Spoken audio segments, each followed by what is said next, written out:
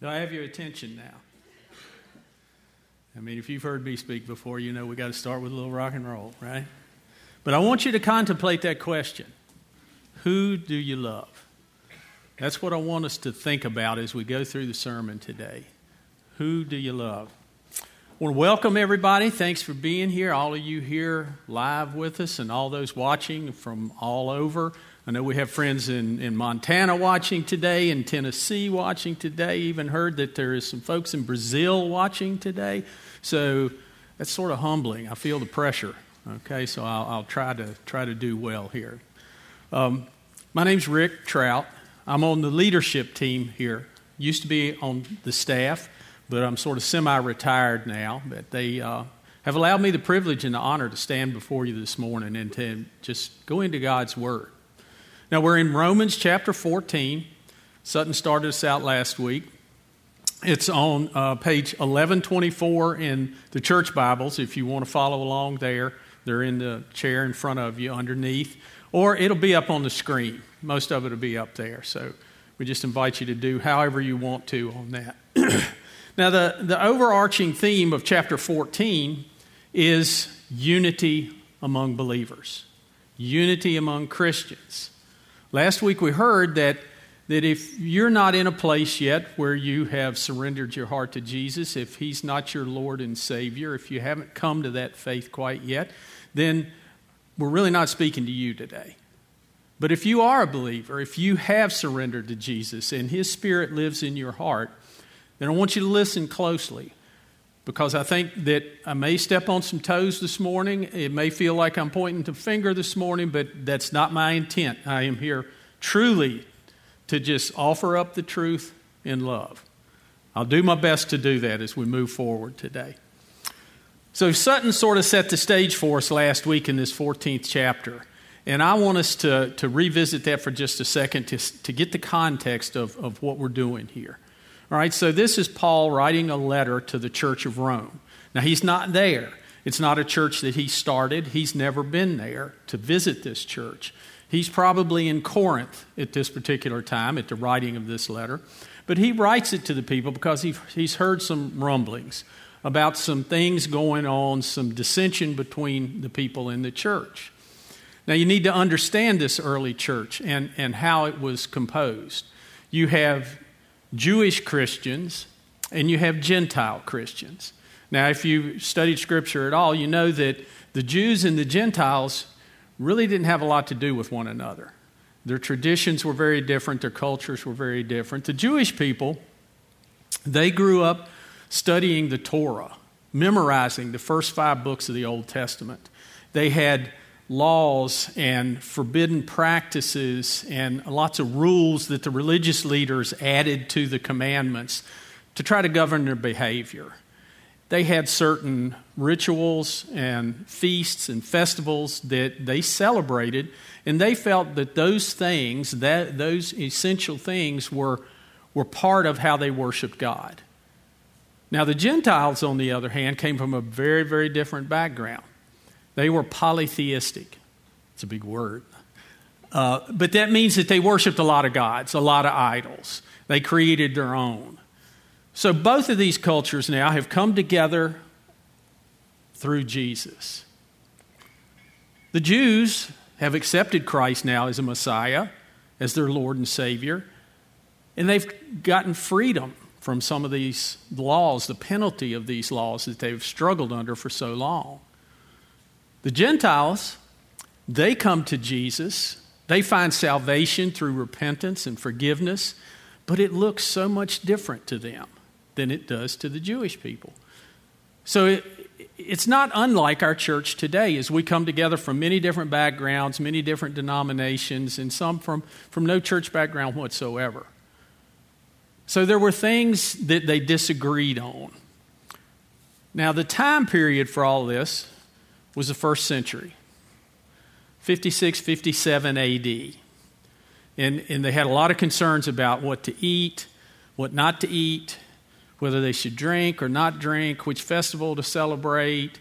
And they found themselves pointing fingers at one another, judging their faith and their spirituality based on what we'll call practices.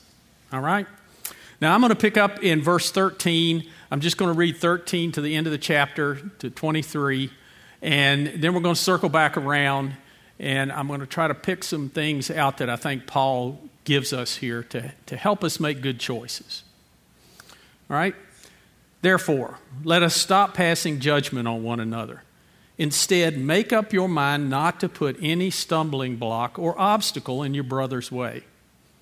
As one who is in the Lord Jesus, I am fully convinced that no food is unclean in itself. But if anyone regards something as unclean, then for him it is unclean. If your brother is distressed because of what you eat, you are no longer acting in love. Do not, by your eating, destroy your brother for whom Christ died. Do not allow what you consider good to be spoken of as evil. For the kingdom of God is not a matter of eating or drinking, but of righteousness, peace, and joy in the Holy Spirit. Because anyone who serves Christ in this way is pleasing to God and approved by men. Let us therefore make every effort to do what leads to peace and to mutual edification. Do not destroy the work of God for the sake of food. All food is clean, but it is wrong for a man to eat anything that causes someone else to stumble. It is better not to eat meat or to drink wine or to do anything else that will cause your brother to fall. So whatever you believe about these things, keep between yourself and God. Blessed is the man who does not condemn himself by what he approves. But the man who has doubts is condemned if he eats, because his eating is not from faith. And everything that does not come from faith is sin. Now I want to reemphasize here what Paul's talking about. Last week Sutton called them opinions. I think that's what the ESV says, is opinions. The NIV calls them disputable matters. I think they're practices, just things that people do, things that are somewhat gray areas in Scripture. There's not any chapter and verse that gives us specific direction on how to make choices and decisions regarding some of these things. What we're not talking about here are the essentials, the non-negotiables, if you will, like salvation. Jesus made it clear, I am the way and the truth and the life, and no one comes to the Father except through me. That's not negotiable. That's one of those things we stand on. The commandments. The laws were given to Moses when he came off of the mountain, and it was for the people of Israel to guide them and direct them in how to behave and how to get along with one another and how to worship God. And then the religious leaders tended to kind of add to it, mess it up, to where it became impossible. But those things are still non-negotiables. Jesus said this in Matthew 28:18. He said, all authority in heaven and on earth has been given to me. Therefore go and make disciples of all nations, baptizing them in the name of the Father and the Son and the Holy Spirit, and teaching them to obey everything I have commanded you.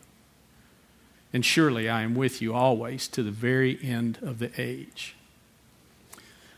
Now, with this in mind, we're talking about practices, not essentials. We're talking about non-essentials versus essentials. I want us to take a leap in time here.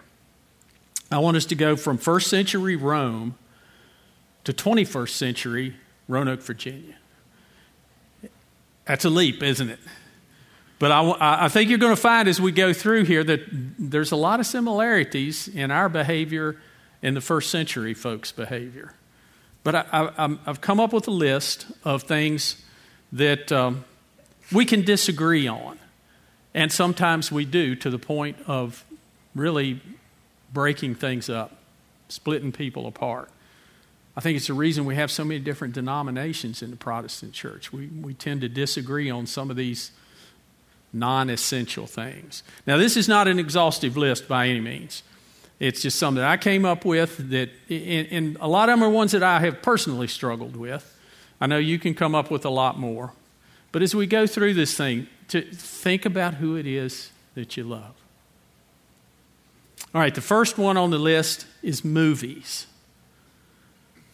Some Christians think you shouldn't go to any kind of movies, that they all are evil in some sort of way.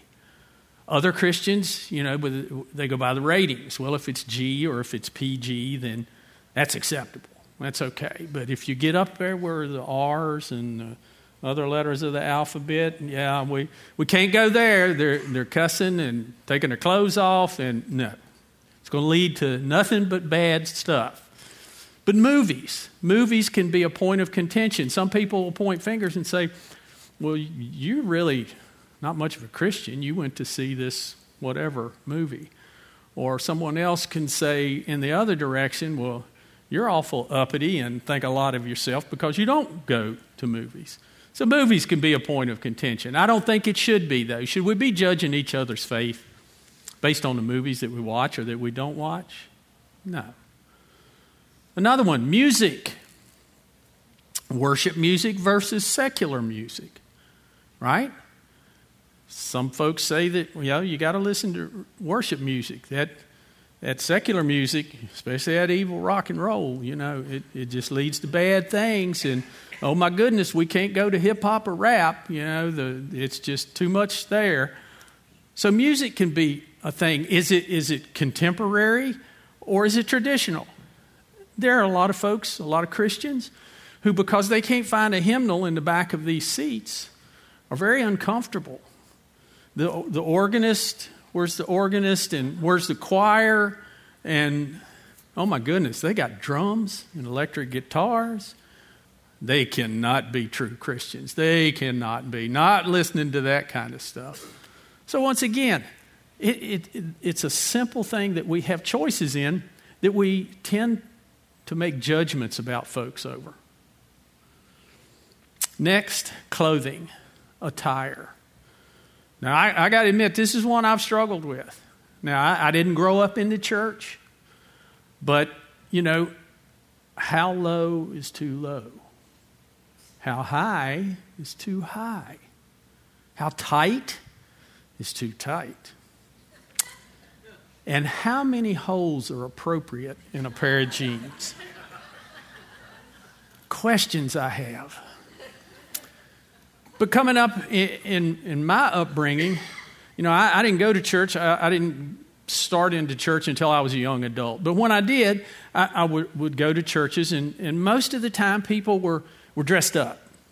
They would have a sport coat, the men, and maybe a tie or maybe a nice collared shirt and a pair of khakis and, leather shoes and all those sorts of things. And the ladies would be wearing dresses and looking all proper. And so I kind of thought that was the norm. That seemed like to me that was the rule. You're supposed to look nice when you come to church. God's watching you and you need to look good. So that was in my brain. Well, then I come to Orchard Hills.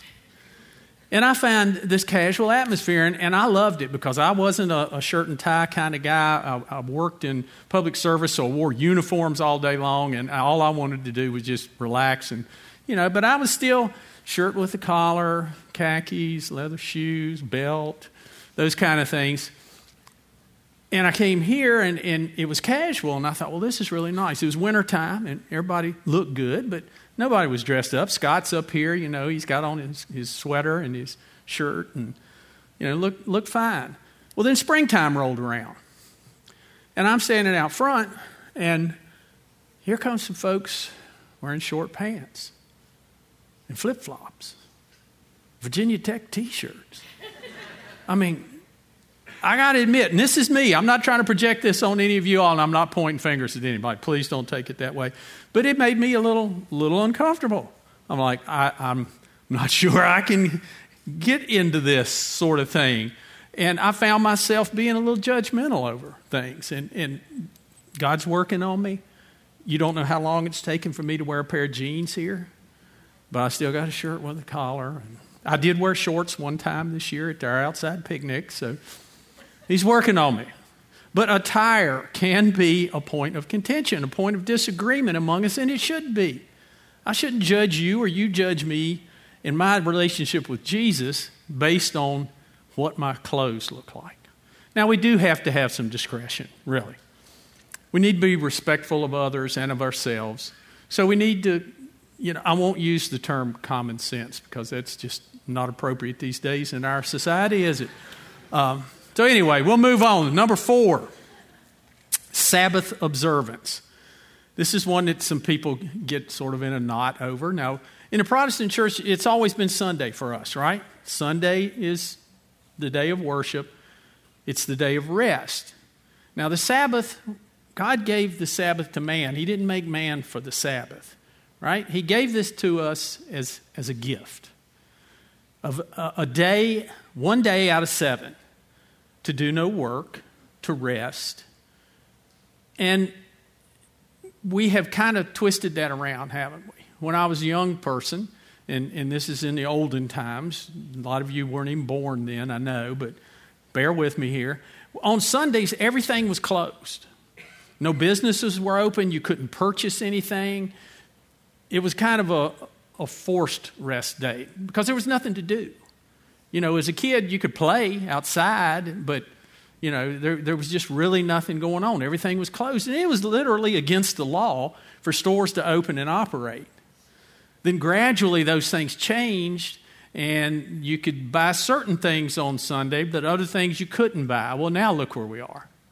I mean, we live in a world now that it's 7 days a week, 24 hours a day, 365 days a year. It never, ever ends. I passed this Shell station right up the street here when I was coming in this morning, and I thought, someone stayed there all night long to keep that open. How much business did it really do? And now they're open all day today, and they'll be open all day Monday, and every day next week. So, again, it's my feelings about it. We should take a day of rest. Now, I worked shift work for many, many years. I worked Sundays and Saturdays and holidays. So sometimes the day that I had off to rest was Wednesday or Tuesday or whatever. So I don't think that God is really uptight about what day we give it. It's just we need to take a day. But if we decide not to, is it my place to point a finger at you and saying, you heathen, you cut your yard on Sunday? What's wrong with you? You washed your car? Come on. These are the things that we disagree about sometimes.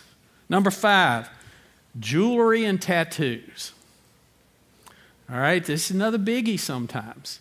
There are certain denominations that frown upon ladies wearing jewelry of any kind. Wedding bands, okay. Maybe a pair of small earrings, not big ones, but small ones. But others don't have any qualms about jewelry at all. Some think that it's drawing attention to yourself. It's all about you. You want people to notice you. You're selfish. You don't really love Jesus. You're not here to worship him. You're here to get people to look at you. That's what goes through some people's minds. It's wrong. It's just wrong for us to make those kind of judgments. And then you say tattoos, okay? Tattoos are a phenomenon that I have seen evolve through my lifetime. When I was a kid, the only people that I saw who had tattoos were either former military or they'd just gotten out of prison. Seriously. I mean, do any of you all remember that? That was pretty much the way it was. You were a Marine or a sailor or something, and you were overseas or at port, and you got a tattoo. Your wife, your girlfriend, a heart, a snake, whatever it was. That was the limit of tattoos back in the day. Nowadays, it's more a form of personal expression, if you will. Now, I have tattoos. You can't see them now, but I have them. My son's whole arm is tattooed. And I have lots of friends that have lots of tattoos. Now, I think that doesn't really impact your ability to follow Christ or whether or not your heart's in the right place. But it does affect the way other people see you and see me. So we have to be aware of these things, not necessarily taboo everything that we don't like or we don't agree with. But just take into consideration that everybody's in a different place, right? All right, I saved the last 2. That seem to be the biggies. And number 6 is tobacco. All right? Smoking, chewing, or dating girls that do. Now we got to add vaping to that as well. All right, so we all know in this day and age the detrimental effects on our health from tobacco, right? That hasn't always been the case. No, once again, back in the olden days, they advertised cigarettes as being good for you. Oh, yeah, man, it's relaxing. You'll love the flavor, this non-filtered, and just puff away. And then the Surgeon General decides, well, I don't know, there's some tar issues in the lungs that comes from these cigarettes. Cigarette manufacturers said, hey, we can take care of that. No, not a problem. We'll take some asbestos and some other silicone stuff, and we'll wind it up and put a filter on that rascal. It'll be safe. Well, we all know that didn't turn out well either. But it's been an evolution. Okay, so I'm here to say that if you smoke, you're not going to hell. You're just going to smell like you've been there. Got to put some humor in here because I know I'm poking some people today. All right, the next one. And I used to smoke. I smoked tobacco. I smoked other naturally occurring substances. And, that was in the past. The next one, number 7, the last one is alcohol. Ooh, liquor, moonshine. Yeah, that evil alcohol. There are people who are absolutely in a knot over this, that they feel that a Christian, you shouldn't possess it in your house. You never let it cross your lips. Don't be seen in the store buying a 12-pack or, heaven forbid, coming out of the ABC store. Some folks make some judgments about that. Now, I will say that we do have a little guidance in Scripture on this one. All right? In Ephesians 5:18, it says this, do not get drunk on wine, which leads to debauchery. Instead, be filled with the Holy Spirit. Okay? Do not get drunk on wine. Well, I don't drink wine. Yeah, okay, so I got to buy on it. No, that's not what it's saying. So it's saying don't get drunk. Okay, well, yeah, I can drink and not get drunk. Well, then how do you know? We got to have a standard, don't we? So let's use the blood alcohol content that all of our law enforcement agencies use to determine whether you're intoxicated. It's pretty much standard across the country. It may vary from state to state, but 0.08% blood alcohol says you're intoxicated. Okay, now I did a little research. And a guy my size, a male, I can drink 4 ounces of alcohol an hour and not bump that 0.08. Should I? Is it safe? Does that mean that I'm not a sinner? Well, now wait a minute. Not too many years ago, 0.10 was the legal limit. In Europe, 0.03 is the legal limit, and in China, 0.02. So what standard do we use? Is God a Chinese God? Is he a European God? Or is he an American God? There's a lot of gray areas here. The guidance is there, and once again, just like tobacco, we know the devastating effects that abuse of alcohol can cause in our lives. When I was on staff here, I never remember a time that someone came into my office and sat there and said, Rick, let me tell you about all the good stuff that happened in my life because of my drinking. Never heard that. Instead, it was always the opposite. It was always something's falling apart because of the abuse of alcohol. Now, in the job that I had in the fire service and EMS, I saw the effects of alcohol abuse almost daily in our culture. Automobile accidents, domestic disputes, you name it. You can go through the gamut. So we have to have some discretion. We have to be careful in our choices. Personally, I have seen what alcohol can do. My father was an alcoholic. He didn't think he was. He didn't think he had a drinking problem. At 42 years old, a cerebral hemorrhage killed him from his drinking. 42. So I know the devastating effects that alcohol has. Does that mean I'm a teetotaler? No. I enjoy a glass of bourbon every now and then and a cold beer after I cut the yard. And I have a clear conscience about that. But now if you're a non-drinker and you see me or you hear me say that from up here, does it make you take pause? Does it make you think, well, maybe he shouldn't even be up there at all if he drinks? Things that we disagree about. All right, now we have some freedom. We have some freedom to make some choices. But we have to be careful not to let the freedom that we have lead to insensitivity toward others, toward our brothers and sisters in Christ. All right? Should we care what other people think? Absolutely. And that, in our culture, is probably the most countercultural statement you could make. Should we care what other people think? Because we live in a world that's all about me. I can live right here, do what I want, be what I want, go where I want, and it's not going to bother you at all. We are totally misled and deceived by the enemy in that, right? It's not just about you and God. It's about you and God and everybody else. That's how we walk out our faith. That's what makes up this thing we call the church, this body of believers that we are.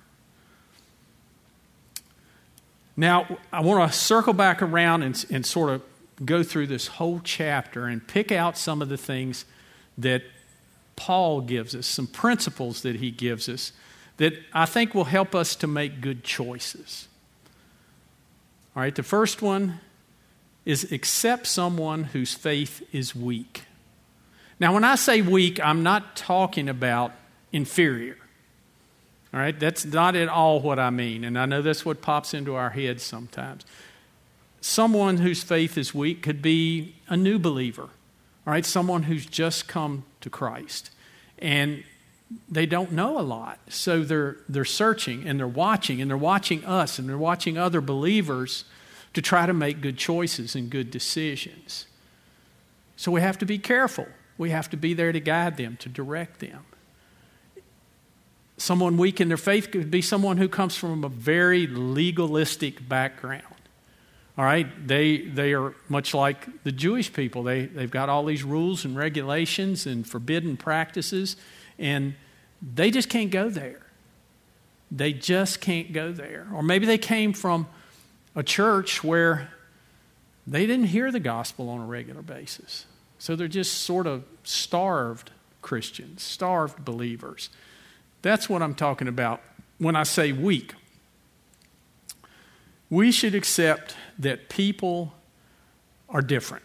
We all are different, and we all are in different places in our relationship with Christ. We need to accept those people where they are. Isn't that what Jesus did for us?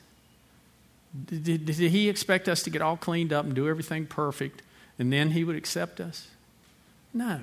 He took each and every one of us, and probably most of us, at some kind of low point in our life when sin had overwhelmed us to the point that we had no other place to go. And he welcomed us. We should be that same way to one another.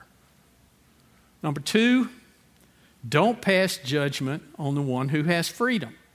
That's what I've been saying this morning, talking about these different practices, is we have all been accepted through Jesus. He is the judge. We are not. So it's not up to us to point fingers and make judgments, though we do.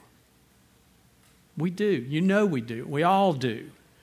When we're out in public, when we're here at church on a Sunday morning.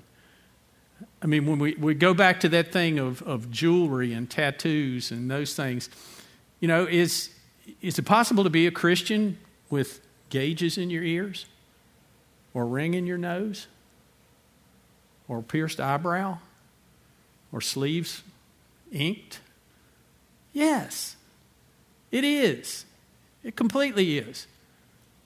But us old people, we see that and we're like, ooh, How'd they do that? We got to accept everyone. We are not the judge.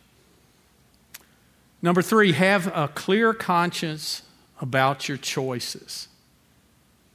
If something that you have freedom to do gives you pause, don't go there. And again, I'm speaking to those of you who have the Holy Spirit living within you. That's our guide. He is our conscience. He is the one that stirs those little things in us. After all, He was the one that brought us to Jesus in the first place. You may think you made this decision on your own. No, the Holy Spirit woos us and draws us to Himself, to God. And that Spirit is within each of us as believers. So if you have freedom to do something, if you feel like that having a drink is okay, and you can do that, fine. But if you think about that and you catch a little pause in your spirit, don't go there. Just don't go there.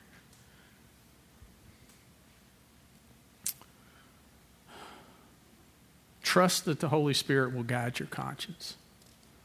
Number 4, do everything unto the Lord. What does that mean? That means know who you belong to. Sutton talked about it last week. We don't belong to ourselves. You might think you do, but if you have surrendered your life to Christ, you don't belong to yourself. You belong to God. You're controlled by the Spirit. Understand that everything you do unto the Lord. Now, does that make you stop and think about the choices that you make? I hope so. I hope it does. Because He is the one that's going to judge us, not the people around us. He is the only one. Number 5, don't let your freedom distress or destroy others. Liberty does not mean insensitivity. Right? I'll say that again. Liberty does not mean insensitivity. Because you have the freedom to do something doesn't mean you necessarily should. You should think about how it affects the people around you. You see, by giving up your freedom to do something, it's not being restrictive. You're not restricting yourself. Oh, but I got the right to do that. I got the freedom to do that. Yeah, but to not do that for a brother's sake is not restrictive. It's showing love to others. Who do we love? Who do you love? We have to show people that. So don't think that giving up something that you enjoy for the sake of someone else. Say there's someone who has a problem with drinking, and to see you drink means it's acceptable, so they start drinking, and then it becomes a problem for them. And that's that stumbling block we talked about. That's that thing where we don't want to distress or destroy someone else because we can handle it. For the Jews and the Gentiles, it was about eating meat and not eating meat. It was about drinking wine and not drinking wine. Well, for us in this society, this technological age that we live in, there's so many things. And our culture tells us that everything's okay. Whatever you want, if it feels good, do it. Again, it's a lie. And if you as a believer, a follower of Christ, fall into that lie, you're in for trouble. Number 6, do what leads to peace and builds others up. Ask yourself, what can I do or what can I not do to build somebody else up? You know, time and time again through the Gospels, we heard Jesus say, love one another. The disciples love one another. His final words to them were, love one another. As I have loved you, love one another. By this, that you love one another, people will know that you belong to me. The world will see me through you if you love one another. How hard is that for us to do in this culture? But think about what this world would look like, what your family would look like, what your workplace would look like, if we could just pull that off.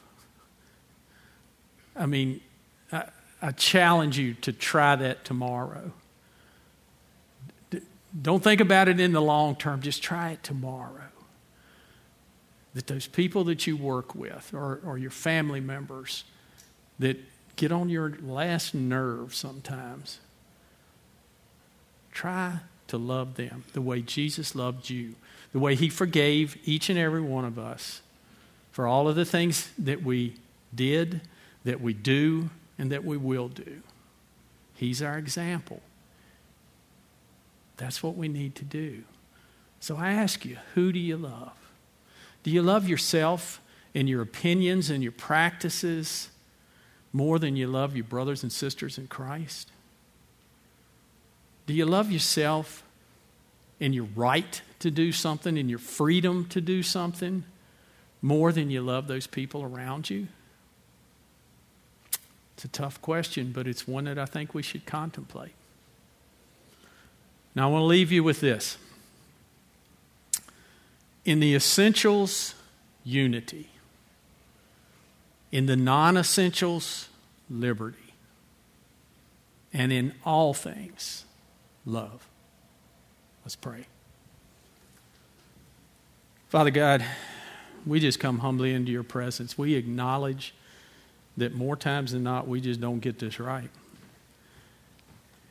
And we understand that without the power of your Spirit living within us, we can't get it right.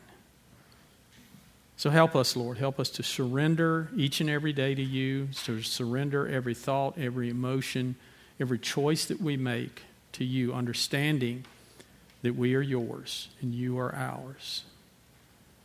We love you. We praise you. We honor you in all we think, say, and do. In Christ's name, amen. So now we're going to take a few minutes to contemplate these things. We've got some prayer ministers up here at the rail that would love to pray for you or pray with you. It's a time when you can just sit back in your seat and think and open up your hearts and listen for that small voice inside you, that spirit that lives in there, and trust that it lives in there.